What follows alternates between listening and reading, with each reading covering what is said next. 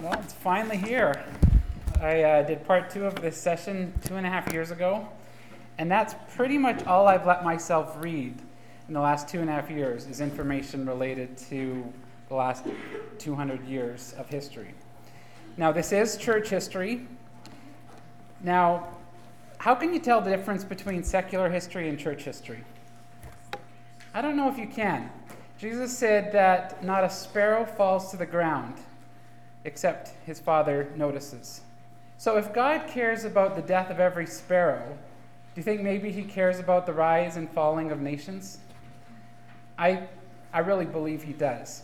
If you look at the Old Testament, God had prophecies. He was aware of what was going on in Egypt and Assyria and all of those other nations. God cared about what was going on.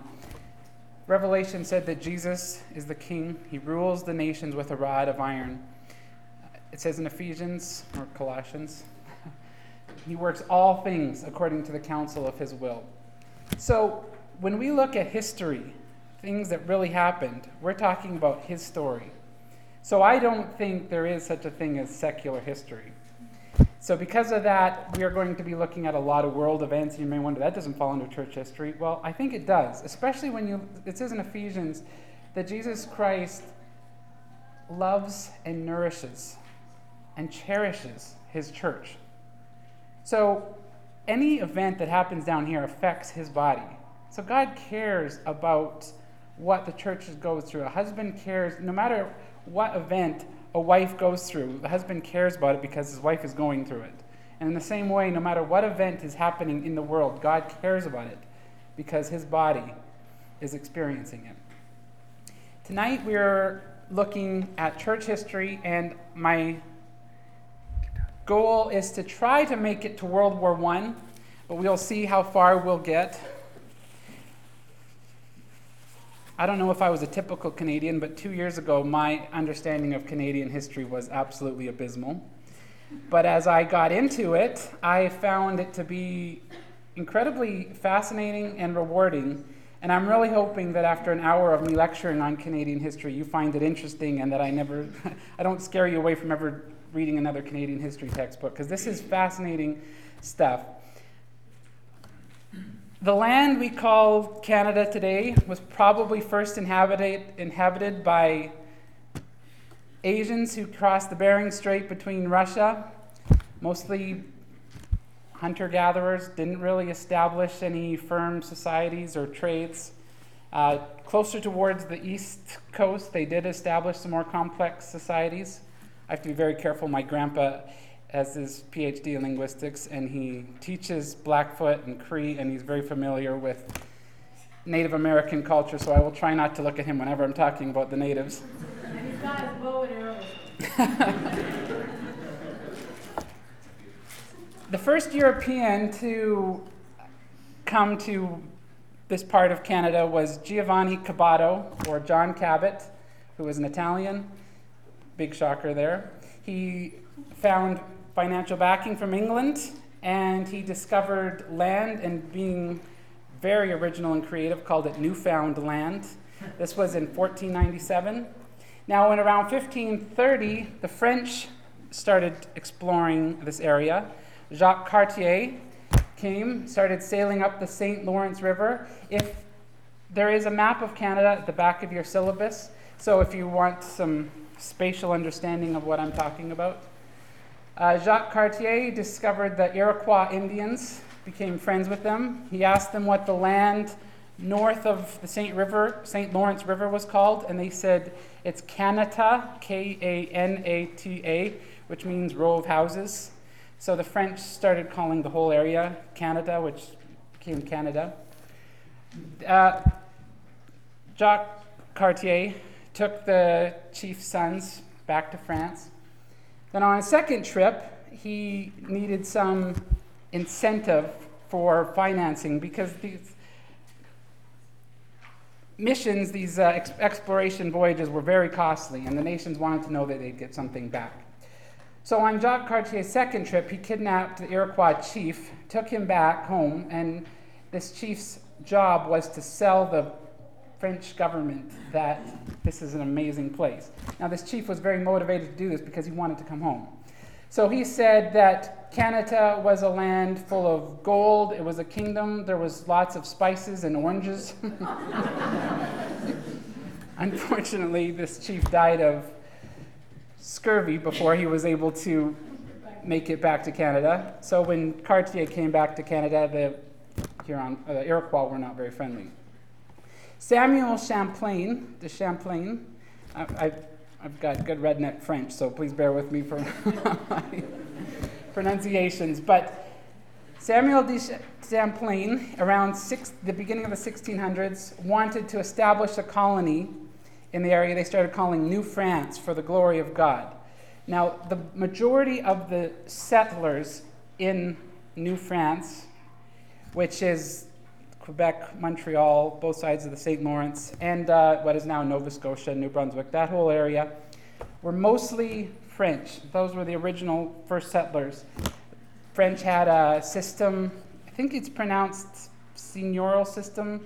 They would take land from the river, divide it in big swaths, and a wealthy person would buy this swath of land.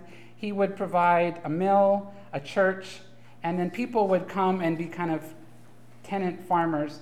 So on the one hand, it made sure that no matter how poor you were, there was a place for you to live. But it was also kind of a stifling economy because it wasn't a free trade private property system either. But that was mainly what the French had. Now the French, the area of Acadia, which is Nova Scotia and New Brunswick, became quite successful. They figured out how to drain some of the marshes. And so they were quite a successful settlement, but in the Treaty of 1712, remember these Acadians who lived in this area in Acadia were French, but France lost control of the land and signed it over to England in a Treaty of Utrecht, I think is how it's pronounced.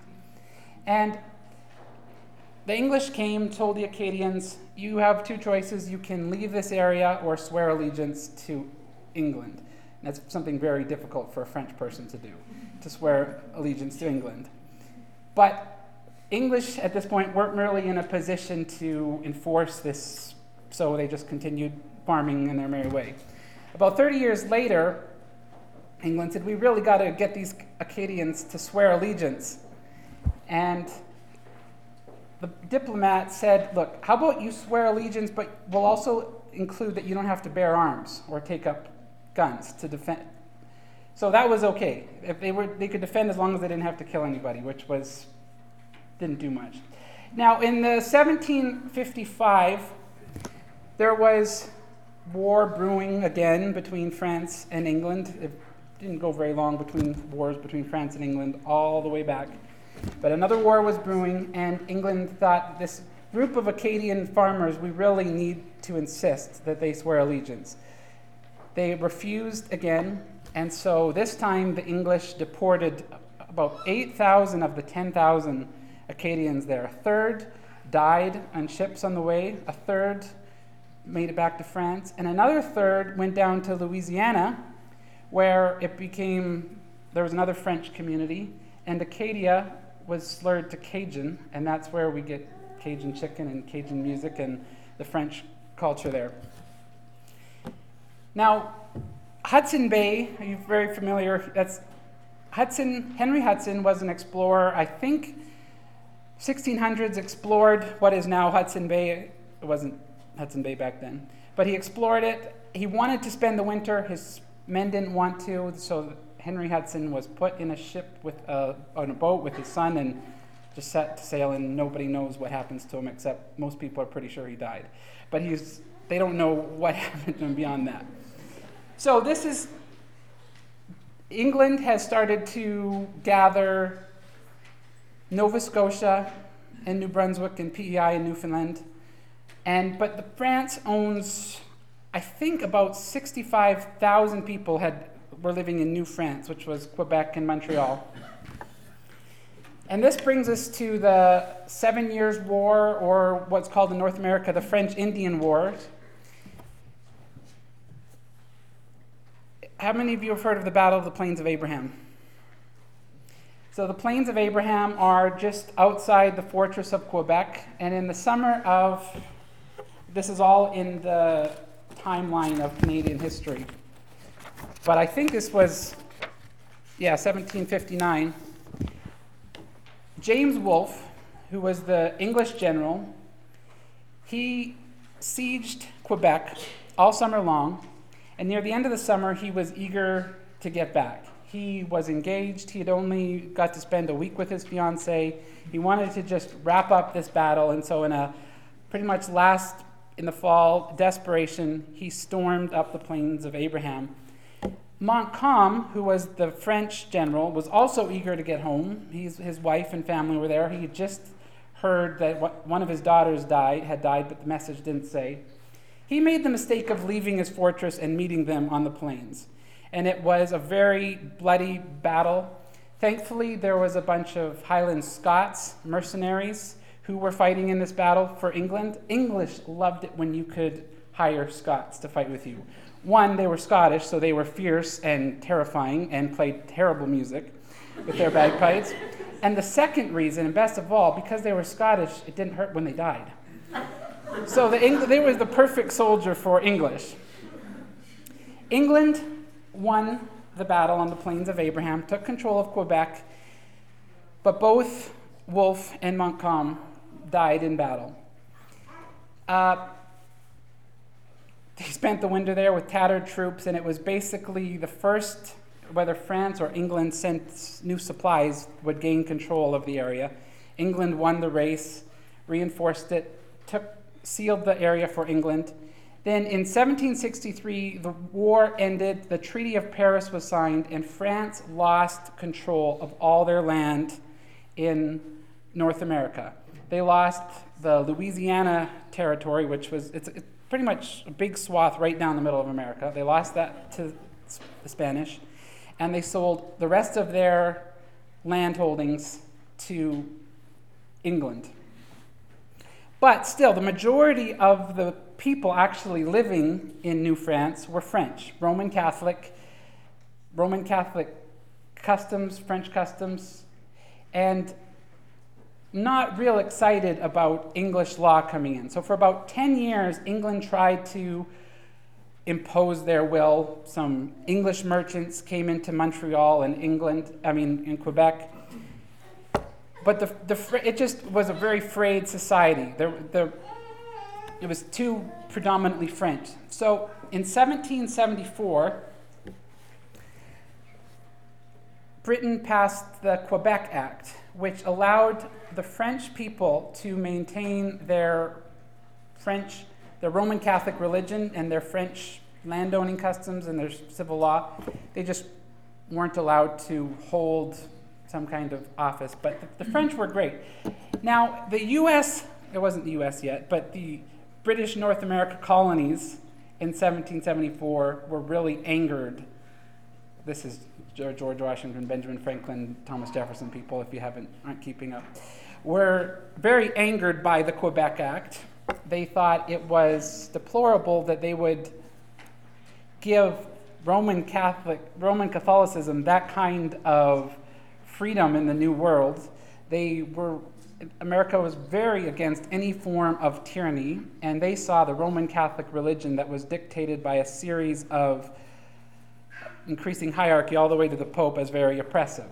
So this was one of their deplorable acts that they mentioned in their complaint. One of their other big complaints was that Britain was taxing the colonies because someone had to pay for all the mercenaries and the soldiers that Britain had put in this New World. They didn't like this idea.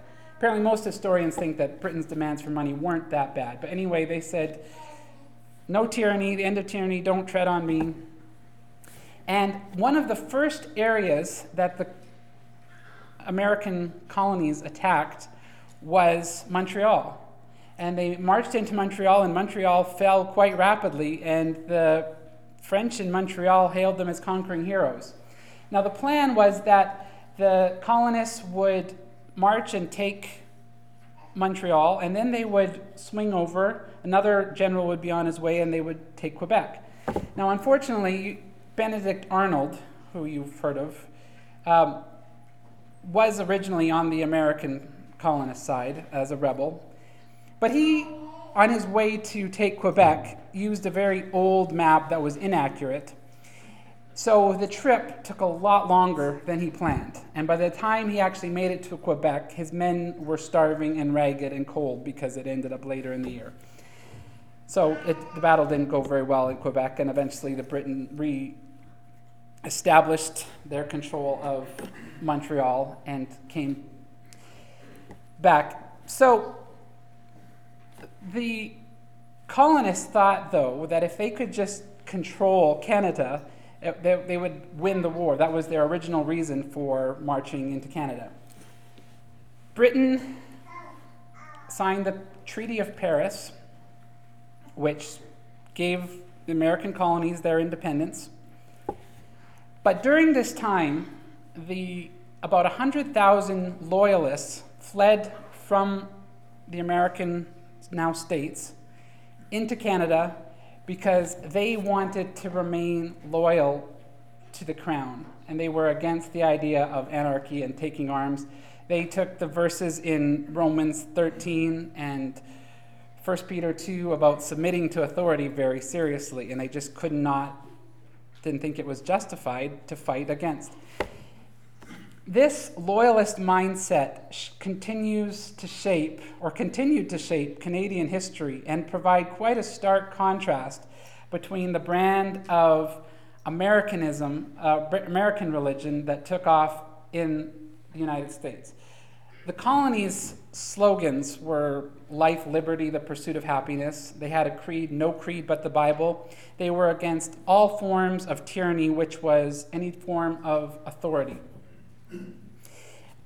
In Canada, for example, a much different style of religion came on. The Anglican Church, which is apparently very sound in its 39 articles, its good Puritan theology, became very powerful throughout Canada and through much of its history, basically until the United Church was founded in 1929, when the Methodists and the Presbyterians and the Anglicans joined in the United Church. Anyway, we will get back to more of the ideas that fermented and led to revivalism and different cults, even and peripherally, never mind that word, of denominations, proliferation of denominations down in the States.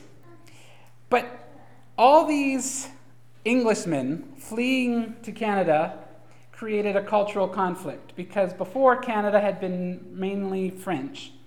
Now you have 100,000 English immigrants living on English soil.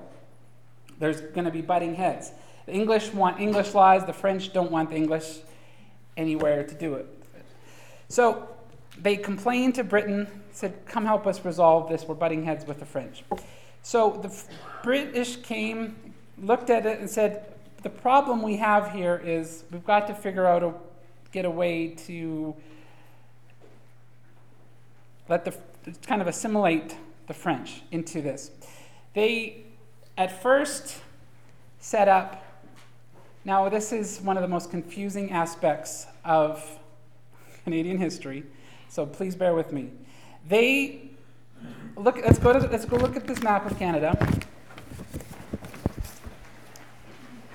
You see up here on the area of Quebec, this whole upper area, they said, let's call that Lower Canada, and that was predominantly the French area, Roman Catholic area. And then you see this whole area down here that is now Ottawa, Toronto. They said, let's call that Upper Canada. It really would have been helpful to look at a map before naming these places. So just remember, if I get this straight for the next little while, when I say Upper Canada, I actually mean Lower Canada. And when I say Lower Canada, I actually mean Upper Canada. But in 1791, the Constitution Act divided these up into the two Canadas. I should give you just a little bit of history. I won't have much time to get into it, but it's so fascinating. There was a series of explorers based on the fur trade. Around the end of the 1500s, the beaver hat became incredibly popular. And now it ranks right up there with bell-bottoms and poofy hair, but the beaver hat was incredibly popular in Europe. And there was a ton of beavers in Canada. Now, this was originally what brought the traders, not like Benedict Arnold kind, but like the traders to America, to Canada, was to acquire furs from the Indians. Originally, people said that the whole history of the fur trade was just Europeans exploiting Native Americans. But the Native Americans were very skilled traders, and the things that Europeans were bringing from the old world, guns and blankets and pots, steels, they had not developed any of the art of shaping metal, so these were really valuable commodities. They were happy to give up animals for valuable things like guns. Now, in 1793, Alexander Mackenzie made it all the way to saltwater on British Columbia. He published a book about it. Thomas Jefferson read it, and he was fascinated. And that right in 1804, he sent off Lewis and Clark to explore his newly acquired the Louisiana Purchase. I should just jump over to Europe for a second, because shortly after the American Revolution, the France said, that looks like a really great idea. Let's try this revolution thing over here. Spoiler alert, it wasn't near as successful in France as it was in the United States. The United States, since that time, has had one constitution, one government. France has had 9 different governments. And, for example, between World War I and 1902, they had 40 different prime ministers, which was only about 20 years. They've had, I think they're on their 5th republic, and they've had 3 empires and 1 other form of government. It was a brutal reign of terror. The French Revolution was based on atheistic principles. In fact, anything that had to do with God, Robespierre got rid of, including the 7-day week, because that was based on Genesis. So he tried to institute a 10-day week with 1 day off, which didn't last. He tried to give the French a new religion that was based on the goddess of reason and not what the French had. It ended up actually being very healthy for the church, though, because the church had become so intertwined with politics that it was basically just a dead thing, and it really became in touch with its job of being filled with the Spirit and communicating the Word, not just worldly power. How many of you people have heard of Napoleon? Very good. So Napoleon was part of this French Revolutionary Army, and he started, there's a map of Europe here, started conquering parts of Europe. He came back, he overthrew the first French Republic, I think it was, and proclaimed himself emperor. Napoleon acquired the Louisiana area back from Spain. He tried to put down an uprising of slaves in Haiti and realized he was so busy with European wars that he didn't have the manpower to police anything in the New World. So he said, I'm just going to try to get whatever I can before the United States just marches right into Louisiana and takes it. So he sold that whole Louisiana area, which actually includes just part of our place. Louisiana was defined as any area that runs into the Mississippi. And so the water, for example, on our property just runs into the Milk River, and then the Milk River runs into the Missouri, which runs into the Mississippi and the Missouri. Anyway, it's whatever runs into the Missouri. So that's what defined the Louisiana Purchase. It worked out to about 3 cents an acre. Around this time, Napoleon tried to invade Britain by sea, which is pretty much how he was forced to do it, because airplanes weren't invented yet. But the fact that he was forced to use the sea method worked out really well for Britain, because Britain was really good at the whole sailing thing. And the Battle of I think it's pronounced Trafalgar, and Admiral Horatio Nelson died but became a mythical hero in winning that battle. Napoleon conquered most of Europe, would put a relative, a nephew, uncle, didn't matter, on the throne. But in 1812, Napoleon decided to try to conquer Russia. So he assembled a grand army of 600,000 men. Yeah, Chloe's shaking her head. This is never a good idea to try to invade Russia. But he tried to invade Russia, and he made it as far as Moscow, and then the major rationale in these things, the winter, hit. And Napoleon and his summer outfits were forced to try to march back, and on the way, Russia slaughtered 500,000 of Napoleon's men on the way back, which was a little bit hard for him to swallow. Europe got together and formed a coalition and defeated Napoleon in 1814, had him sent to Elba, which is, I think, somewhere around the Mediterranean. Then they decided, well, what do we do with Europe? Because Napoleon's kind of messed it all up with French Empire written all over the place. So they just were deciding what to do, and while they were deciding what to do, Napoleon escaped, raised another army, and Wellington, the British general, defeated Napoleon at Waterloo in 1815. Napoleon was sent to the little island of St. Helena, which is over by South America, and he lived there for another 6 years. Europe had the Congress of Vienna, where they had a representative from the major powers, which were Britain, France, Austria, and Russia. And they redrew the lines of Europe based on balance. They thought that was the most important aspect of keeping the peace. It didn't work. Martin Luther's idea of the priesthood of all believers had worked its way into a political idea that every person had certain rights and that they needed to be heard. And the way the common person's voice was heard was through free elections, where you could elect someone to represent you, to speak for you in national matters.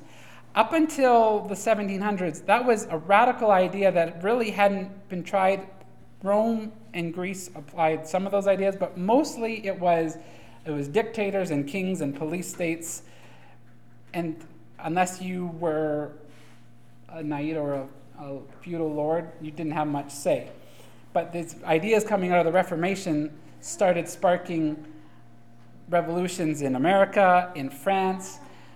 France tried several revolutions. One person said whenever France sneezes, Europe catches a cold, because it was the revolution in France would spill over. Belgium, for example, won their independence around 1830 from the Netherlands under the agreement that they would stay neutral. Sarnia, the Kingdom of Sarnia, became the United Kingdom of Italy. Austria-Hungary became Austria-Hungary, and Otto von Bismarck played a very large role in reunifying the different Prussian states into the unified Empire of Germany. And in the Franco-Prussian Wars, we're down at about 1870 now, William I was declared Kaiser William I, and that was the Second Reich, or German Empire. The First Empire had been the Holy Roman Empire, and Hitler, when he established, was the Third Reich. But so that's just way too much European history packed into just a few minutes. But the idea here is that this idea of liberalism, revolution, let's fight for our rights, let's overthrow tyranny and dictators, was a very common idea that kept happening. Different empires were overthrown, but then if this liberty isn't based on something firm, the people fighting for liberty become fractured.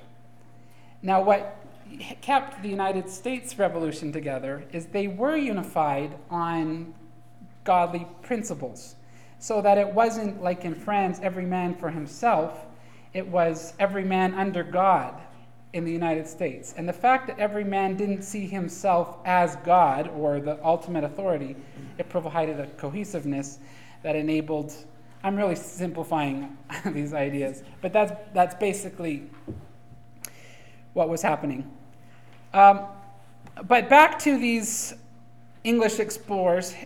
Sir Alexander Mackenzie made it to saltwater in 1793. And just a couple really interesting, fascinating people. Samuel Hearnes in 1700s went with Indians. Let's go back to that map of Canada. You can see it. You see that area right above Nunavut? He went with Indians all the way up there. His Indian chief said that the reason our first expedition failed is we didn't have enough women with us. He said, women can do the work of 2 men. Which either makes him a feminist hero or a chauvinist pig, depending on how you interpret that. These Copper Indians were fascinated by his white skin. They very eloquently described it as meat that had soaked in water for days until all the blood had run out.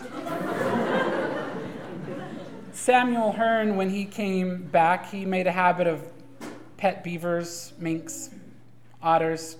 They loved plum pudding, and they would respond to their name. David Thompson was another young man from England. Hudson Bay Company hired him at 14, brought him to the New World. He started out with menial jobs, but he finally got to explore, and at the age of 17, he made it to the foot of the Rocky Mountains, where he got to spend a winter with the Pagan Indians. This was, I think, 1787, around there. Just fascinating, the stories, as he got to hear the language. He heard about the first time the Native Americans encountered a tribe that had horses. They didn't understand what this giant hornless stag was. And they also told about a time they attacked another Indian village and surprised them and found them all sleeping in their tent, but they weren't sleeping, they had died of smallpox.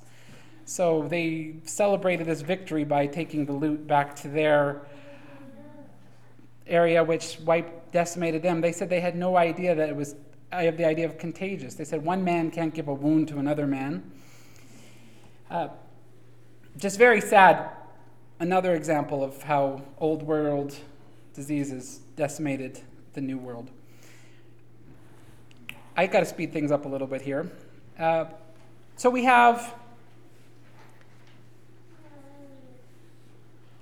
people growing, immigrants coming from England. We have, by 1837 now, we have Upper Canada, which is down here, and Lower Canada, which is up here. This has been such a head trip trying to sort that out. Back in 1791, the British Constitution that was put in place for Lower Canada and Upper Canada had called for a lower house, which was an elected assembly, but it called for an upper house, which was a legislative body that was appointed. So the legislative executive body was appointed, it was not elected.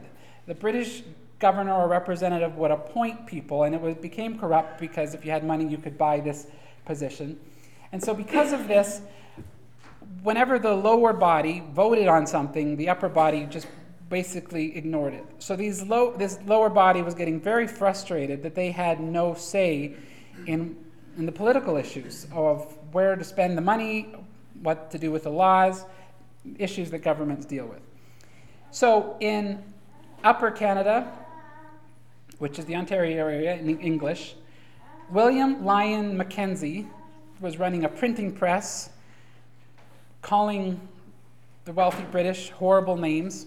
He was trying to stir up an American-style revolution where they could overthrow the government. Now, in Lower Canada, which was Roman Catholic and French, Joseph Papineau was stirring up a group, the Les Patriots, also trying to overthrow the government, just saying we're under tyranny. The threat that the French were providing seemed like a greater threat. So England took all of their soldiers out of Upper Canada, Ontario area, brought them to Lower Canada, and there was a couple skirmishes. The Cochrane, who actually fought with Wellington, helped to defeat Napoleon, was leading the British soldiers against ragtag militia who were fighting for the Le Patriots. And the first battle, the British couldn't believe how feisty and how much resistance. And about 12 Patriots died and 13 British died. And at first, the Patriots were excited that they had just stood up to the most powerful empire in the world. But then reality set in, and it's just, do you realize what we've just done? We've basically, if we don't win this now, we've basically just signed our death warrants.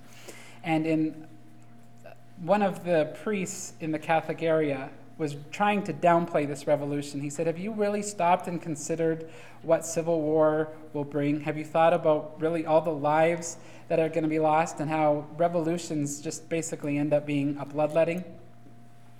So that was put down.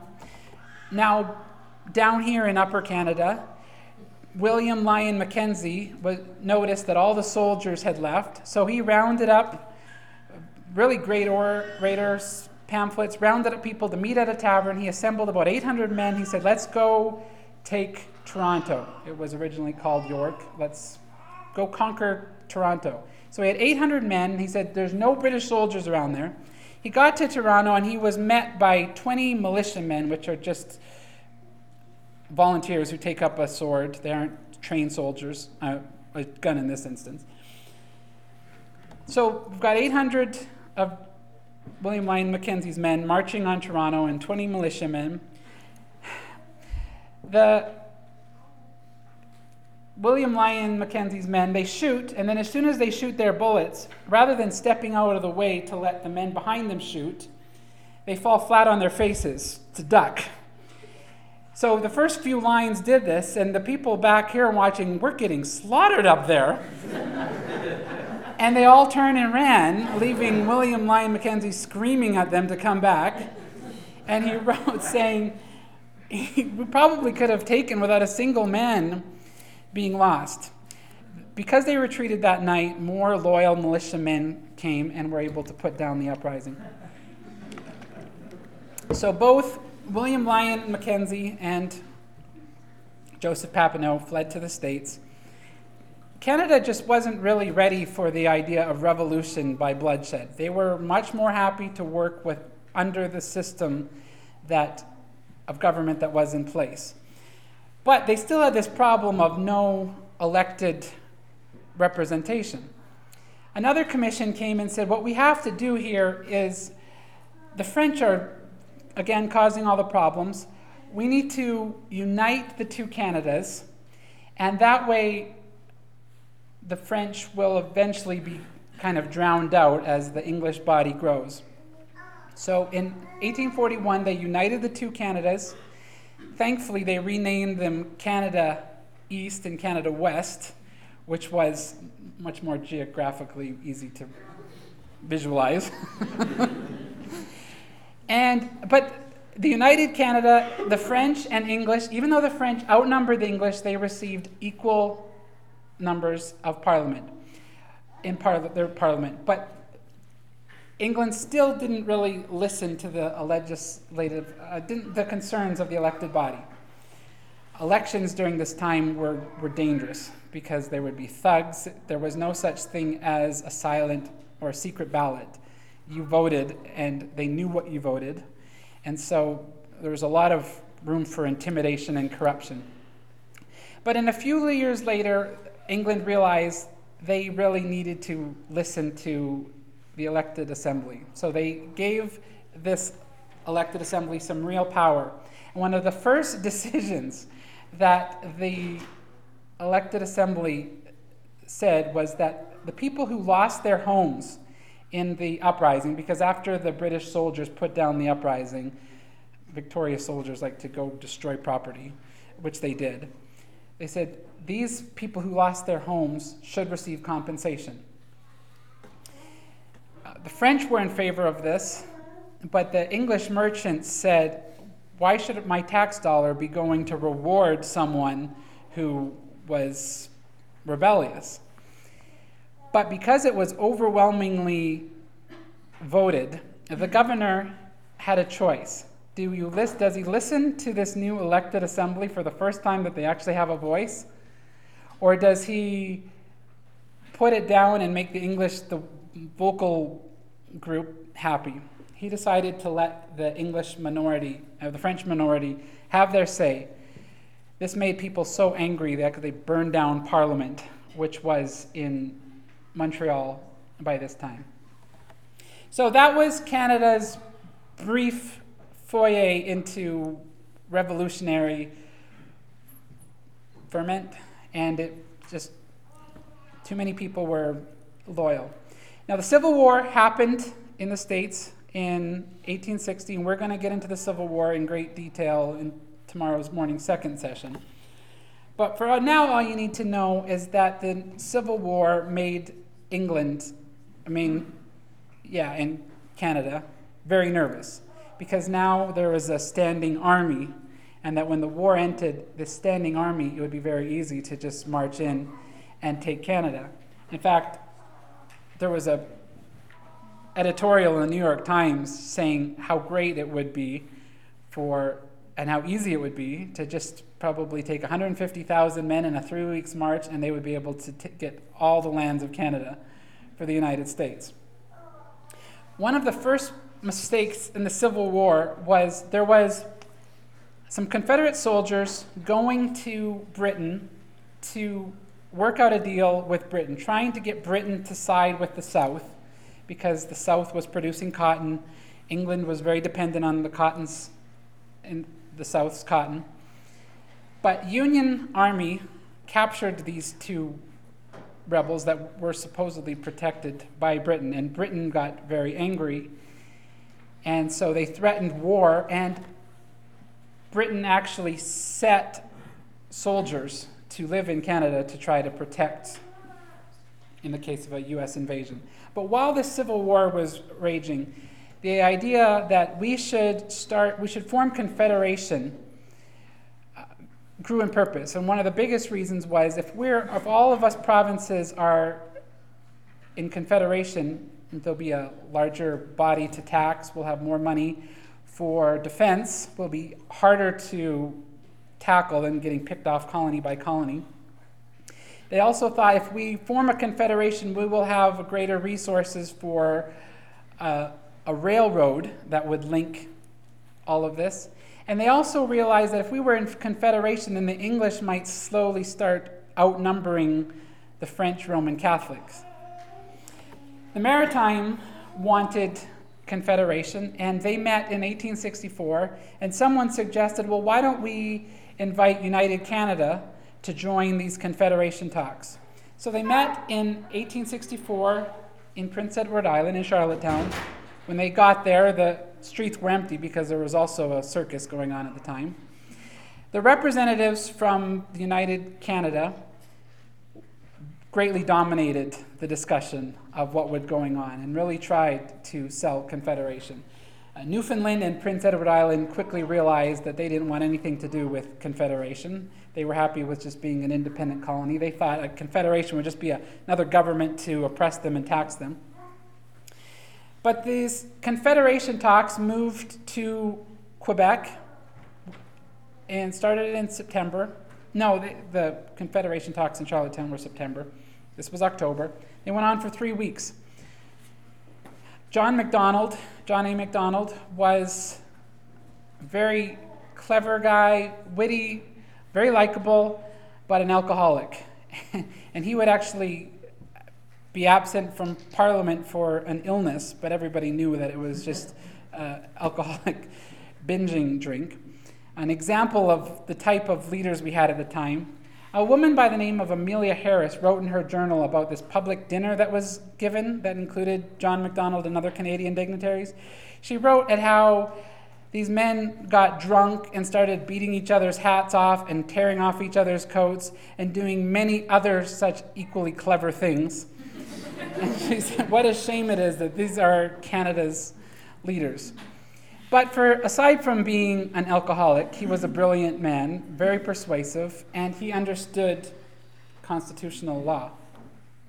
So they were debating this constitution, And whenever things got tense, someone said, well, look, the Americans do it this way, let's do it another way.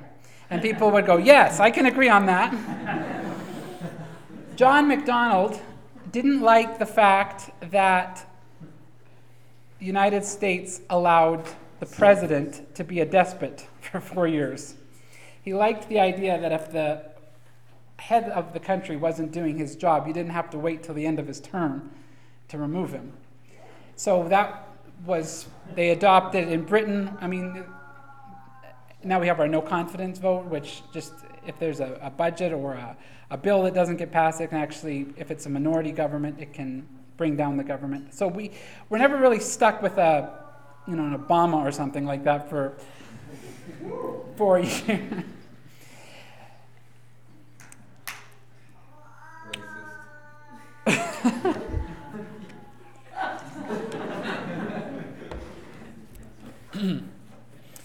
So during this meeting they had, some more turmoil came as the war was winding down. This was 1864, but it's still going.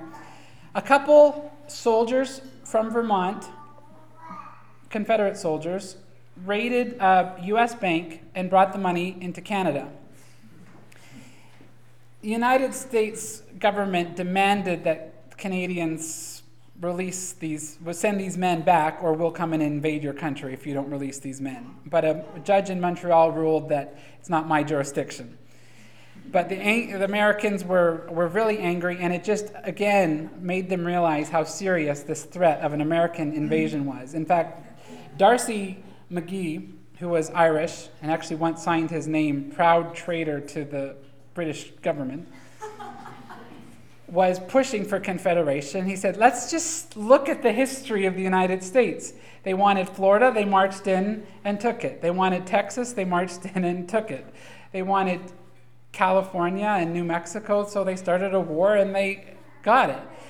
If they want us, we're going to be pretty easy pickings. This is modern translation of what he said.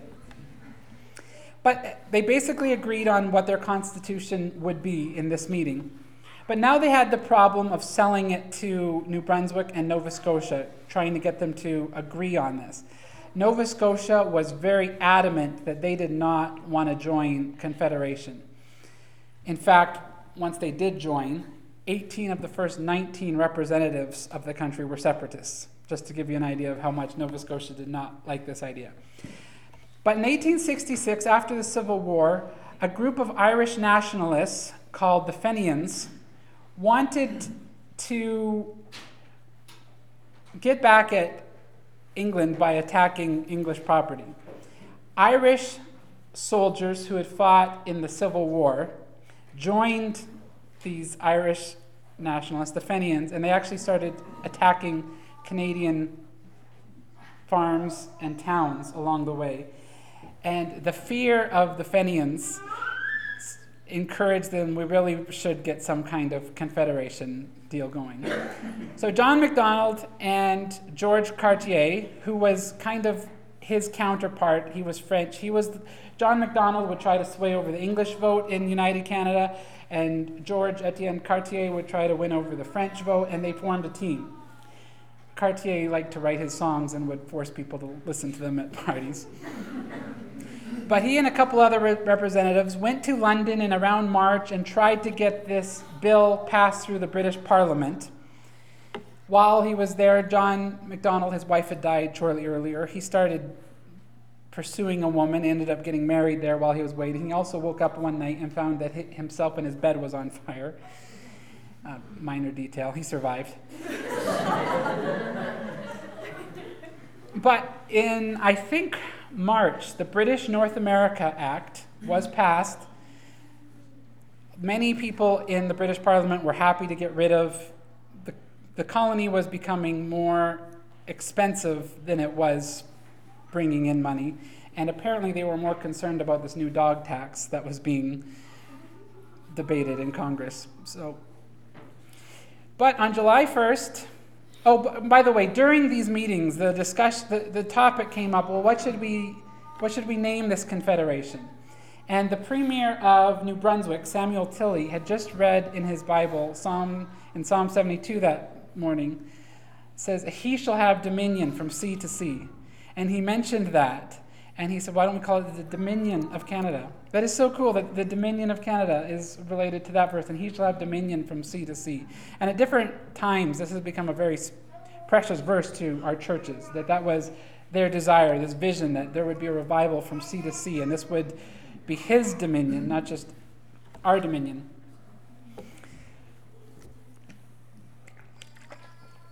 But in Halifax on July 1st, the paper said, died last night at midnight, the free and enlightened province of Nova Scotia. But there was great celebration.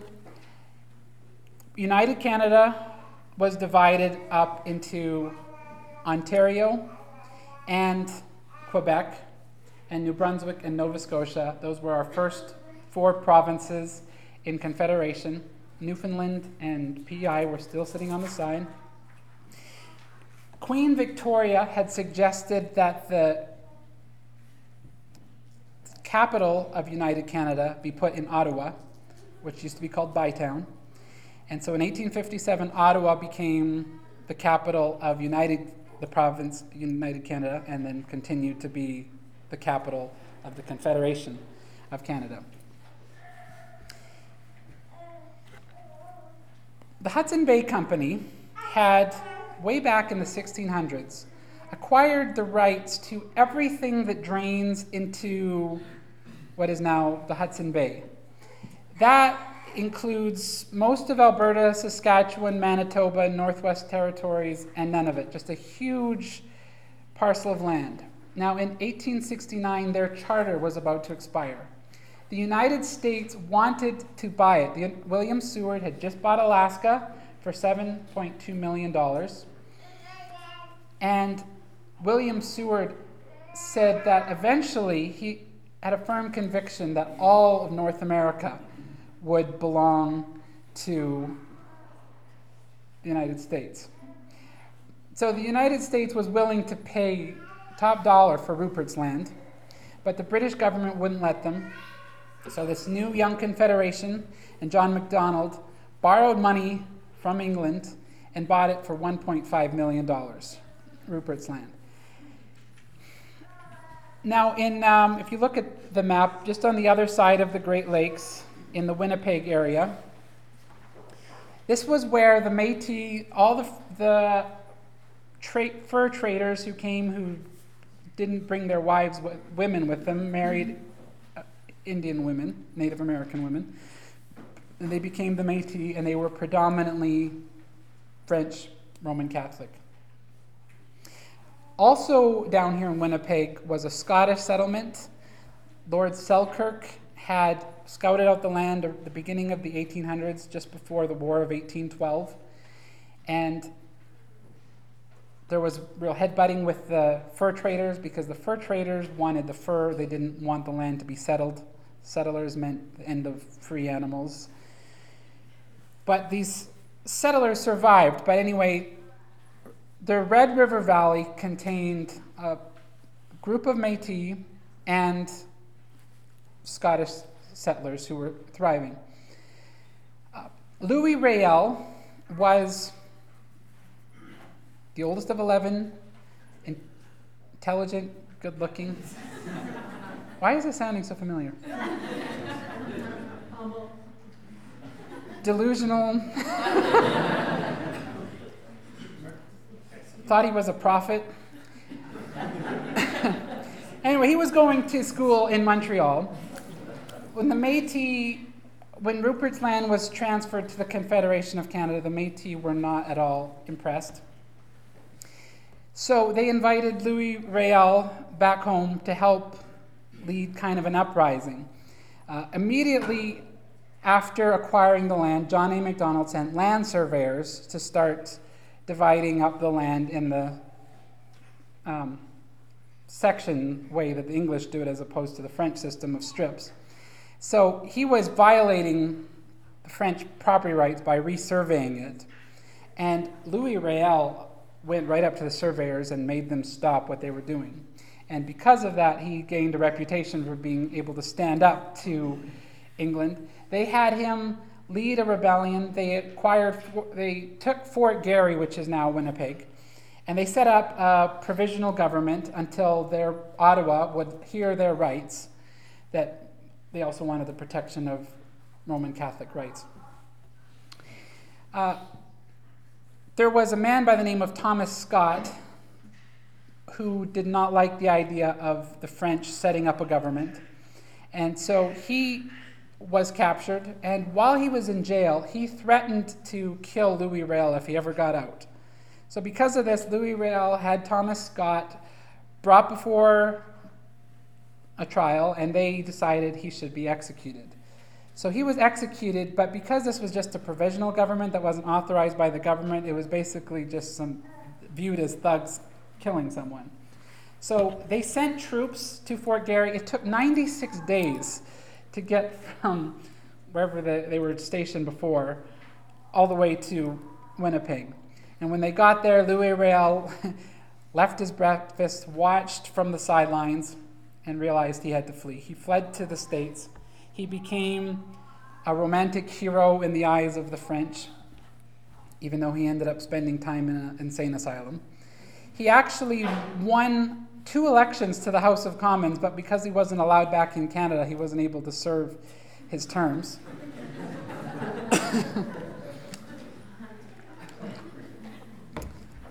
But anyway, Ottawa listened, put out the rebellion, and Manitoba entered the Union in 1871 as our 5th province. Now, when we're in British Columbia, in 1858 in the Fraser Valley, gold was discovered, and 20,000 miners, not like kids who are under 18, but like hard-headed miners, came in. It acquired colony status as a British colony. They called it British Columbia. John Macdonald offered to British Columbia that if they joined Confederation, he would build them a railroad that would have been one of the longest ever built, that would be started construction within 2 years and would be finished in 10 years. And he said, we will take all of your debt, we'll absorb it into it. So the British Columbia people said that's an amazing deal. And in 1871, they joined Confederation as our 6th province. Prince Edward Island was told that if they joined Confederation, each man would get a subsidy of $50, and that there would be a government-funded steamer that would go back and forth across the island. And so in 1873, Prince Edward Island became our 7th province. Newfoundland finally joined in 1949.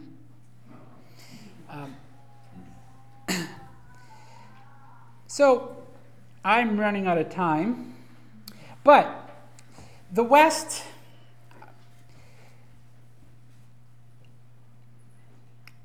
you got to look into this because it's very fascinating. The Americans discovered that the Plains Indians had a real weakness for alcohol.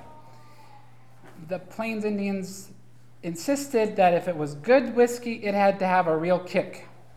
So the American whiskey traders developed their own Whoop Up Bug Juice, it was called, and it contained distilled alcohol, cayenne pepper, sometimes it would contain turpentine or soap, molasses, red ink, and it was brutal to the natives. They became addicted to it.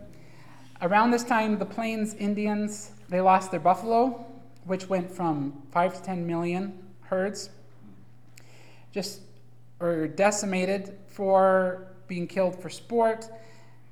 The American government actually ordered its soldiers to slaughter the buffalo as a way to weaken the natives during the American wars with the Indians that were quite strong after the Civil War and the mid-1880s.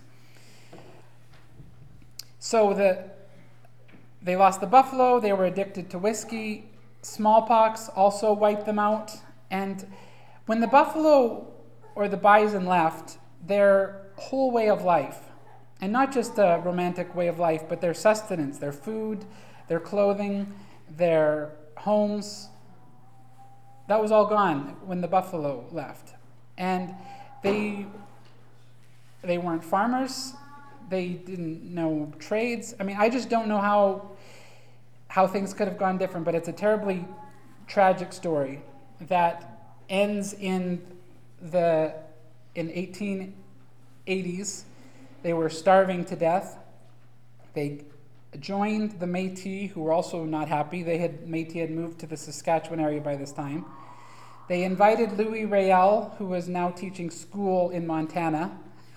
Boy, that says a lot about where Montana history went after that. Wow. But Louis Riel thought he was a prophet who everything he spoke was a direct word from God. He thought that the Roman, it wasn't the Vatican, I don't know if it was called the Vatican then, but it should be moved to Canada, and that there needed to be a new pope. He led an Indian uprising. They attacked the RCMP. The RCMP were sent out to try to stop the whiskey trade in 1873, and it's also a fascinating story. But they attacked the police. They laid siege to Fort Battleford. Anyway, let me back up a little bit. Remember how John Macdonald had told British Columbia that if they joined the Union, he would promise them a railroad? Well, the next time the election came up, there were two railroad companies vying for the right to build this railroad. In the early 1870s, there was a terrible depression that went all through North America. And John Macdonald and his group was feeling very financially constrained, and an election was coming up, and to win the election, they felt they need to buy votes, which was paid carriage rides where the people would get to sip whiskey on the way to the polls, and then they would vote favorably. But he asked one of these railroad companies for $350,000 with the understanding that if they won the election, they would get to do the railroad. John Macdonald won the election, and it turned out that on this board of railroad were several American backers, and when people heard that Americans were going to be winning this, or controlling the railroad, they got upset. And they said, we'll only give you the contract if you remove the American backers. The Americans, with the help of the Liberals, went and dug up the proof of the scandal, and it became headlines all over the place that there was corruption in the brand new government. And John Macdonald disappeared for several days. They thought he had committed suicide, but he had probably just gone drinking. He came back to Congress, just stepped down and resigned. The Liberals took over, and they decided that they wanted to just do this railroad piecemeal, which was taking way too long. British Columbia threatened to secede, which brought John A. Macdonald back into power, and they gave a whole new contract, very favorable terms to the railroad. They gave them, I think, something about 40 million acres and the right to build towns, and that they would have a monopoly on this so that they could set the rates at whatever they want. One person thought this railroad would cost $45 million. Another expert said, no, it's going to cost more like $100 million. And both of those estimates were low. This was taking forever to build this railroad across, dealing with mosquitoes. They ended up bringing in 15,000 Chinese workers who were sober, worked hard, and worked for cheap. And they were paid $1 a day, and they did one of the most dangerous areas through the Rocky Mountains, which were very dangerous. They would get blown up or die in avalanches. Hundreds of them died on the process. But even with all of this railroad still wasn't getting completed. They were still asking Ottawa for more money. This Northwest Rebellion that Louis Riel was leading among the natives and the Métis, he figured out if he sent his troops via the part of the railroad that would be completed, it would show the country that this was a very valuable thing. So he was able to get his troops all the way to the Saskatchewan area in 6 days, as opposed to the 96 that had taken, what are we, 15 years earlier roughly? This is 1885 now. Put out the uprising. Louis Riel was captured. His lawyers tried to get him to plead insanity, but he refused because he said he had a vision for where he wanted to take this country after he got free, and no one would believe him. He thought if he declared insanity. He was executed, angering the French, and he became a mythical hero to the French, and it continued to drive another wedge between the French and the English. And even in 1995, when the Reformation, when they voted for separation, 90% of the province voted, and only 51% voted to stay. So these events, the idea of successfully assimilating the French into the English culture has never worked out. It's been a recurring theme. It was a recurring theme in World War I during conscription, and there was draft riots. It was a recurring theme in the Boer War in 1899 when they didn't want to go fight in the Englishman's battle. It was a recurring theme in World War II. It erupted in the 70s when there was the FLQ, which was the Front for the Liberation of Quebec, and they kidnapped a British diplomat and a member of Parliament, and Pierre Trudeau declared martial law. And it's just been a recurring theme that the French don't really want to be part of English Canada. So I am running out of time. They were able to populate the West by a massive advertising campaign in Europe, in the United States. Clifford Sifton wrote pamphlets telling them about all the wonderful things about Canada except the weather. That part was conveniently left out. There was some incredibly harsh winters in the early 80s with the first wave of immigration. Between 1885, which were really rough years up to that point financially with the Depression and turmoil, between that point and 1911, there was just an incredible boom. Immigration, the numbers of Canada, of the West, of the East, they just grew exponentially. These advertising campaigns were very successful. The first people who tried to settle out here in the West had it incredibly difficult. In 1881, the buffalo had started to die, and some ranchers brought in thousands of cows, and the first winter was great. So the second winter, they didn't put up feed. Well, they got a meter of snow, and when the summer came, there was thousands of dead cows just laying. They paid Indians 25 cents a pelt to try to skin them before they rotted. People who came in Europe responding to these advertising came, and they saw their sod houses and they saw their cold.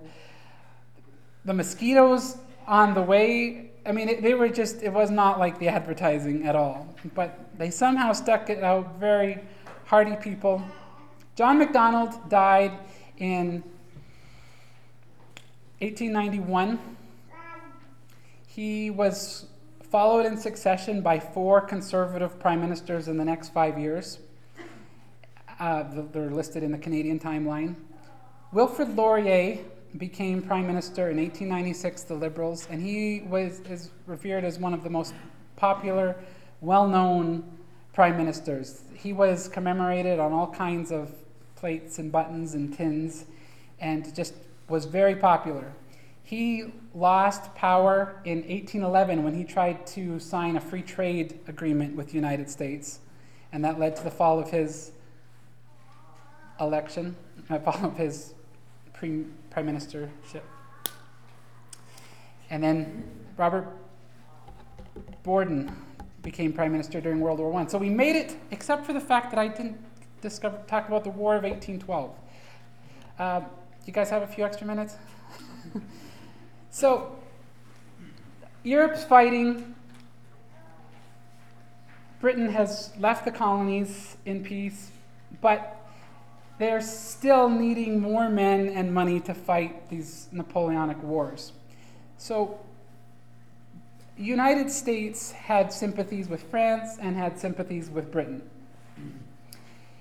They declared that they'd be neutral, but when a ship would go to France, the British Navy would just capture this and impress the US sailors into the British Navy, and America said this really's got to stop. They also suspected that Britain was arming the natives and attacking forts. So they declared war on Britain in 1812 under these terms that they've got to stop just kidnapping our men to serve in your military, and you got to stop arming the Indians. A group of US generals and British generals were having dinner when the news reached that the United States had just declared war on Britain. So they decided to finish their meal and went home and decided how they were going to go destroy each other. The first war was at Fort Detroit, where General Brock of Britain joined up with Tecumseh, who had united the native tribes to fight with him. Tecumseh's brother was a one-eyed prophet who utilized his knowledge of an upcoming eclipse to trick the Indians into thinking he ruled the heavens. And he encouraged them to have a spiritual revival and to fight. Tecumseh and Brock came for Fort Detroit, and Tecumseh had 600 men, which he ran around the building 3 times, so it looked like he had 1,800 men. Brock wrote a message to Captain Hull, who was manning Fort Detroit, and he said, "I just should let you know that should we win this battle, I won't be able to control these Indians." Indians did not subscribe to the gentleman warfare that was going on in Britain. They liked to take clothes off and put arrows in uncomfortable places. So it was not an inviting prospect for Hull. So he fell for it, just surrendered Fort Detroit with hardly any bloodshed, and they captured 2,000 Americans at Fort Detroit. That started the war. And Lundy's Jefferson was appalled. I mean, things didn't go very well for Captain Hull after that. And the war went on for a couple of years. In 2000, one of the bloodiest wars was in 2014 at a cemetery called Lundy's Lane. It was a dark, foggy night, and the British and the Americans went at each other, and it was so dark, they didn't know who they were killing. In the morning, there was 2,000 people dead there. In 1814. Good catch. Just keeping you on your toes. No, 1814. The war ended in 1814 in December in Britain by signing the Treaty of Ghent. But because communication was so slow, it took 3 months for the news to reach the United States. And after the war ended, Andrew Jackson won great military acclaim by one of the Americans' best victory in the war, Battle of New Orleans, in which he rode into the White House. So that is a very quick overview of Canadian history. I'm going to end with a quick quiz. What's the ratio of guy to girls here? Not enough guys?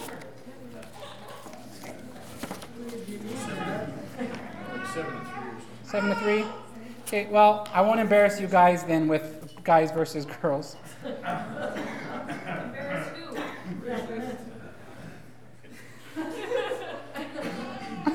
Name one reason for the War of 1812. This is why I had to tack it on at the end.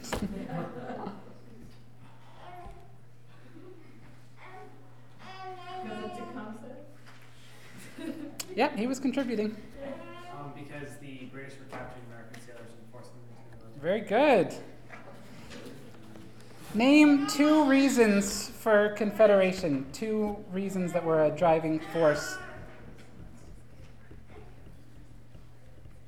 The states wanting to invade Canada. Yep. And the Finney Reeds? Yeah, that played another role, yeah. Other reasons were, defense was the big one, funds for a railroad, to also try to break up the deadlock between the French and the English. What were the first 4 provinces? So on July 1st, 1867, what were the 4 provinces? Ontario, Quebec, New Brunswick, and Nova Scotia. Very good. What was the reason Louis Riel was expelled from Canada? He executed Thomas Scott, very good.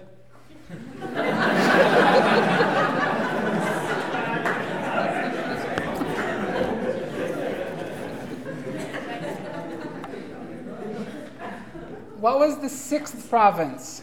Little help, Manitoba was the 5th province. British Columbia. Very good. Okay, so the next session is tomorrow morning and starts at 9:30, right? So probably try. Yeah. And there could be a good old Canadian blizzard tonight, so give yourself a little extra travel time. Probably shouldn't be too bad, but. So I will close in prayer and then we will have some fellowship. Father in heaven, I do thank you for this story you are telling in this nation, and I thank you, Lord, that you have chosen the majority of us anyway to live in Canada, and I just pray that we would continue to seek you as to the best way to serve our country. And I just really pray too for the rest of this weekend, Lord. Give me a clarity of mind and just real anointing from your Spirit to speak the truths that you want me to, so that the hearts and minds of the young people here, Lord, would really be able to discern between the trivial and the things that should be truly life-changing. In Jesus' name, amen.